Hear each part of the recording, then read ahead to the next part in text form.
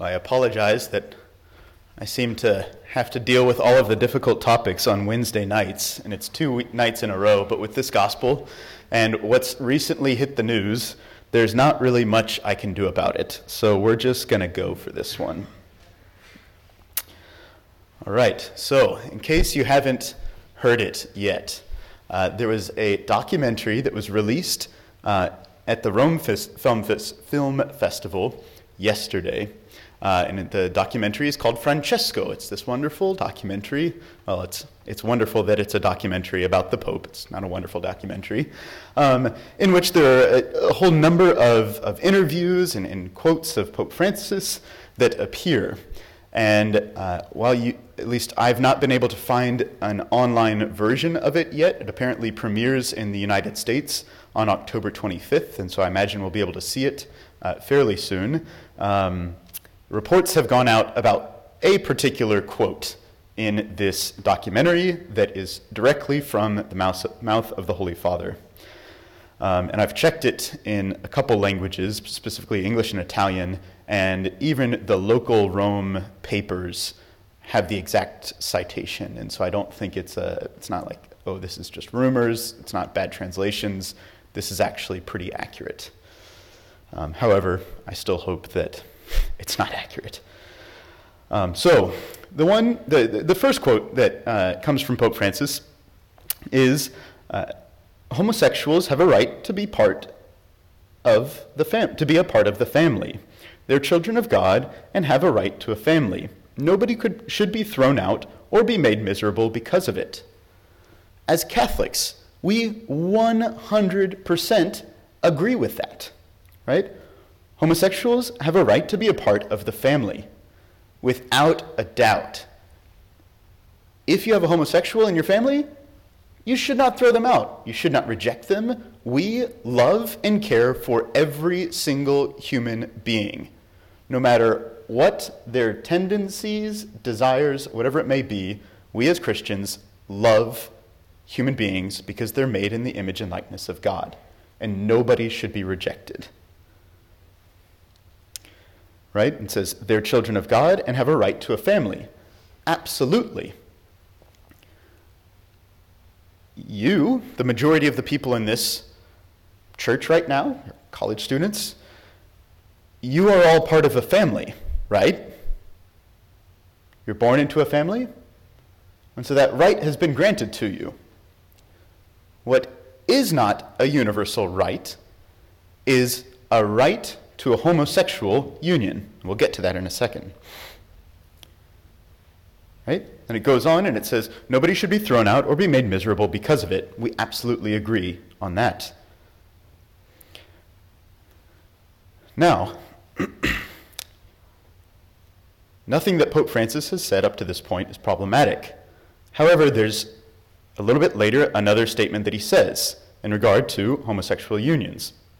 He says, what we have to create is a civil union law. That way, they are legally covered. That is contrary to the Catholic Church's teaching. In fact, in 2003, there's a document that was sent out from the CDF, and the CDF is the Congregation for the Doctrine of the Faith. So essentially the congregation in the Vatican that's in charge of all of the things in regard to the faith. And in 2003, they wrote this document called Considerations Regarding Proposals to Give Legal Recognition to Unions Between Homosexual Persons. And the document is fairly, it's not really long, but it's lengthy. I'll just read a little bit of it. It says, the Church teaches that respect for homosexual persons cannot lead in any way to approval of homosexual behavior or to legal recognition of homosexual unions. The common good requires that laws recognize, promote, and protect marriage as the basis of the family, the primary unit of society. Legal recognition of homosexual unions or placing them on the same level as marriage would mean not only the approval of deviant behavior with the consequence of making it a model in present-day society, but would also obscure basic values which belong to the common inheritance of humanity. The Church cannot fail to defend these values for the good of men and women and for the good of society itself. The document is also very clear about how we as Catholics should act in regard to these unions. And so it says, one must refrain from any kind of formal cooperation in the enactment or application of such gravely unjust laws, and, as far as possible, from material cooperation on the level of their application. So essentially it's saying we can't cooperate with the creation of these laws in any way. What Pope Francis just did was cooperate with the formation of these laws. You should be shook right now. First question, how do we as Catholics deal with this? This is the moment where it's extremely important to distinguish what has always been taught by the Church, but really for the last 30 years or so, we've had great popes who have never had an opinion contrary to the Catholic Church's teaching, right? And that is that the Pope's opinion doesn't matter. Popes, in their opinions, can err. They've done that a lot. It has happened frequently through history. Where the Pope cannot err is when he speaks ex cathedra. So what that means, ex cathedra means it's literally from the chair, but it's cathedra in the sense of like the teaching chair. So here at the university, you have certain teaching chairs that are usually endowed in some way. So there's a certain amount of money that's given to a certain professor to advance teaching in a certain thing, and you speak of it as, oh yeah, they are the chair of X.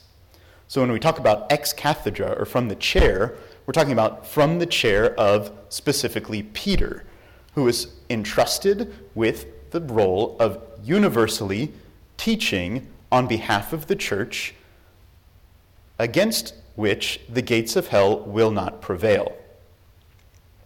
And so, in order for that to be the case, it has to be, the Pope has to teach universally, so he has to, first off, intend to actually be teaching, and it has to be universal, so it has to be to the entire world in a definitive manner. So he has to say, and this is what the Church has always taught in regard to matters of faith and morals. The Pope talking during a documentary is not any of those, right? So what just happened was not the Pope trying to act ex cathedra in any way. It was him saying his opinion. So as Catholics, we can just say, well, this stinks. Nobody likes to have to sit and listen to the Pope be wrong, especially in matters of faith and morals. But this has happened before. He's a human being just like the rest of us. He can be wrong in regard to his opinion just like the rest of us. And now we have proof right in front of us. Once again, it stinks, but we shouldn't be shocked. Now, I think the more important question to ask is, why does the Church teach this? Why is it that the Pope's wrong? Why can't we just be nice? Like gay people have their civil unions. Why can't we just support that? And it actually goes back to something that I spoke about, I think it was last week, the distinction between being nice and being charitable. So actually, the most loving thing, even for the person who wants to enter into a homosexual union, is to tell them, no, that is not good for you. Now, why is that the case? There are specifically two reasons. So, first off, the concept of a homosexual civil union is a kind of paralleling to marriage, right? Basically, it's like, okay, well, we don't want to call it gay marriage, so we're going to call it a gay civil union, so that basically it looks exactly the same, but it's just not called that. And so within that, that includes the acting out of basically the marital act, which of course is impossible between two people of the same sex. And so why do we say that's not a good thing for homosexuals? Why is it not really? We'll just start there. Within homosexual unions. So it goes down to, what are our sexual organs for? What's the purpose of all of this?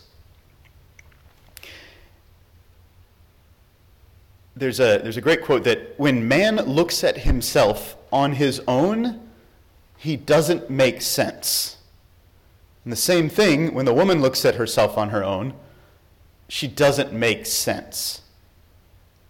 Right? Like a guy looks at himself and he's like, well, what's that for?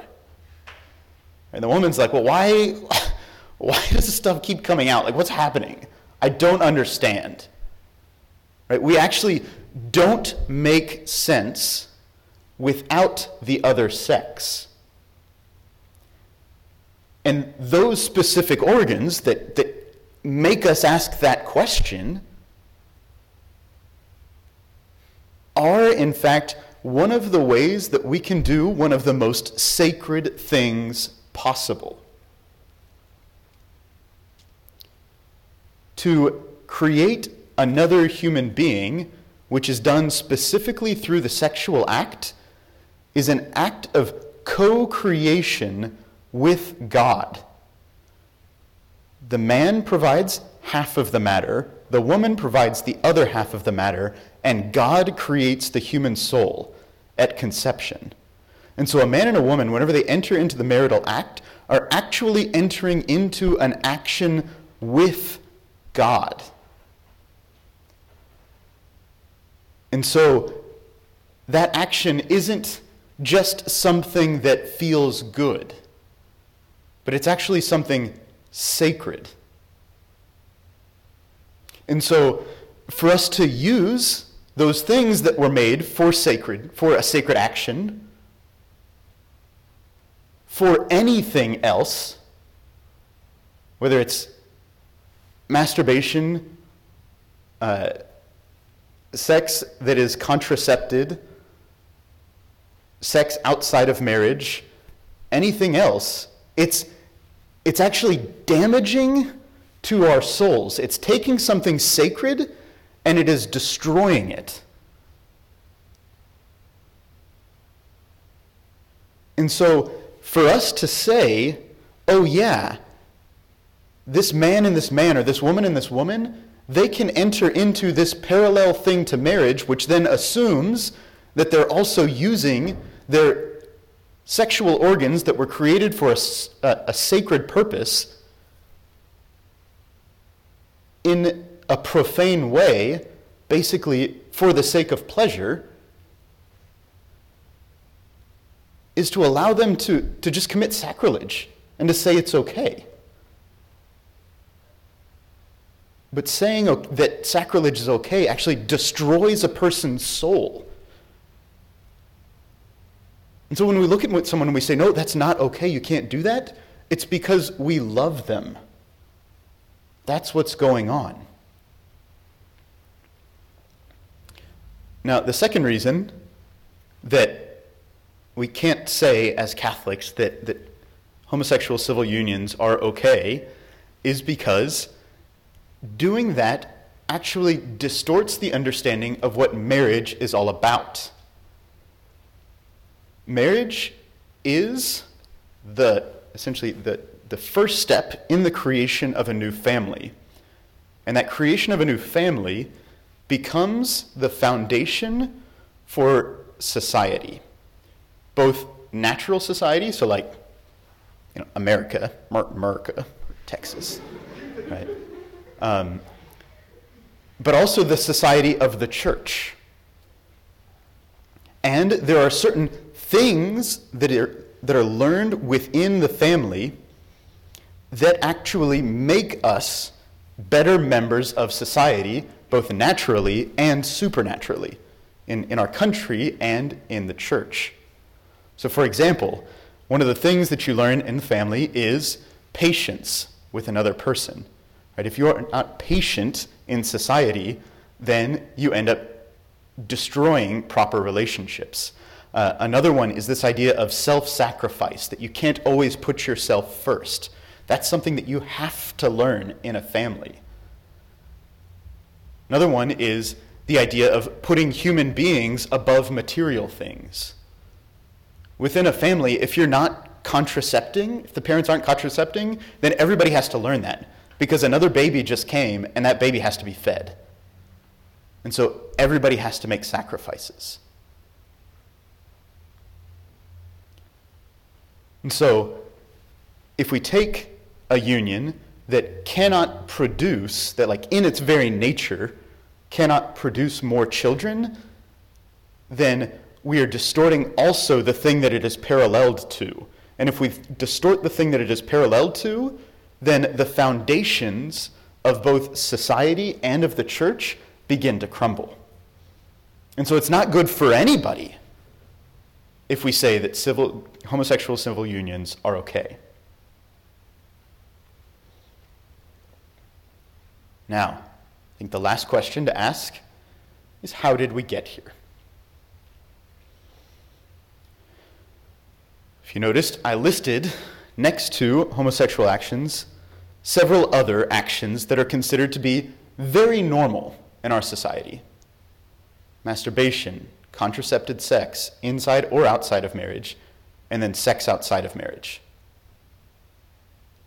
All of those take the sexual organs, something that is very sacred, and makes them profane.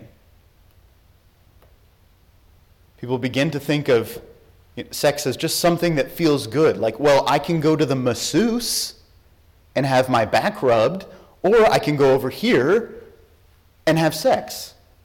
That it becomes just this act that feels good.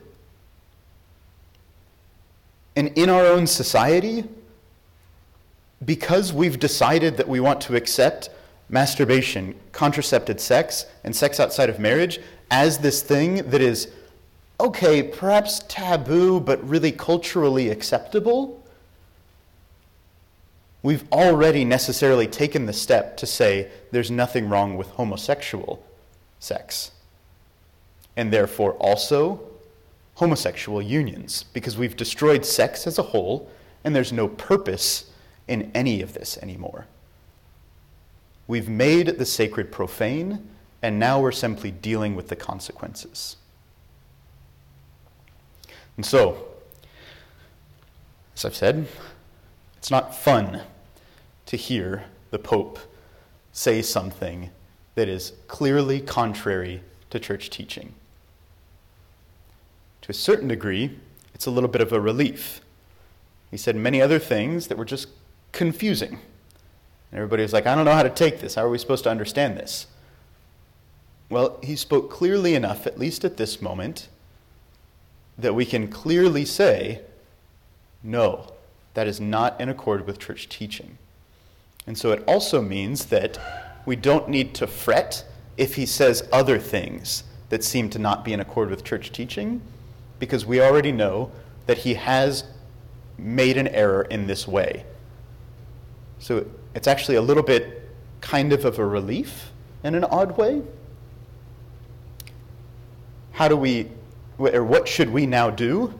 If you guys notice, we're actually praying the Mass for the Holy Father. There's a special Mass for special needs and occasions that is offered for the Pope. And so we'll be praying specifically for him. Pray constantly for our Holy Father.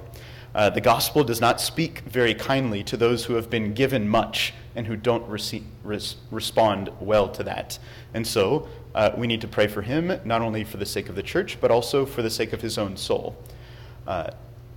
Also, offer sacrifices for him. Do your best to essentially lift up the Holy Father with your own life of holiness, with your own life of prayer. And continue to encourage each other to really embrace the faith wholeheartedly. Unfortunately, for generations, people have not been formed well in the faith. And that has gotten through every single level of the church now apparently even to the Holy Father. Once again, I'm going to repeat, this is not the first time this has happened in the church, and we're still here. If you look at the Old Testament, the people of Israel went through a cycle of fidelity and infidelity. It's happened in the church as well, periods of fidelity and infidelity. Unfortunately, we're at one of the not fidelity moments, but by us simply being faithful, we will get through this, we will succeed, and the gates of hell will not prevail against the church.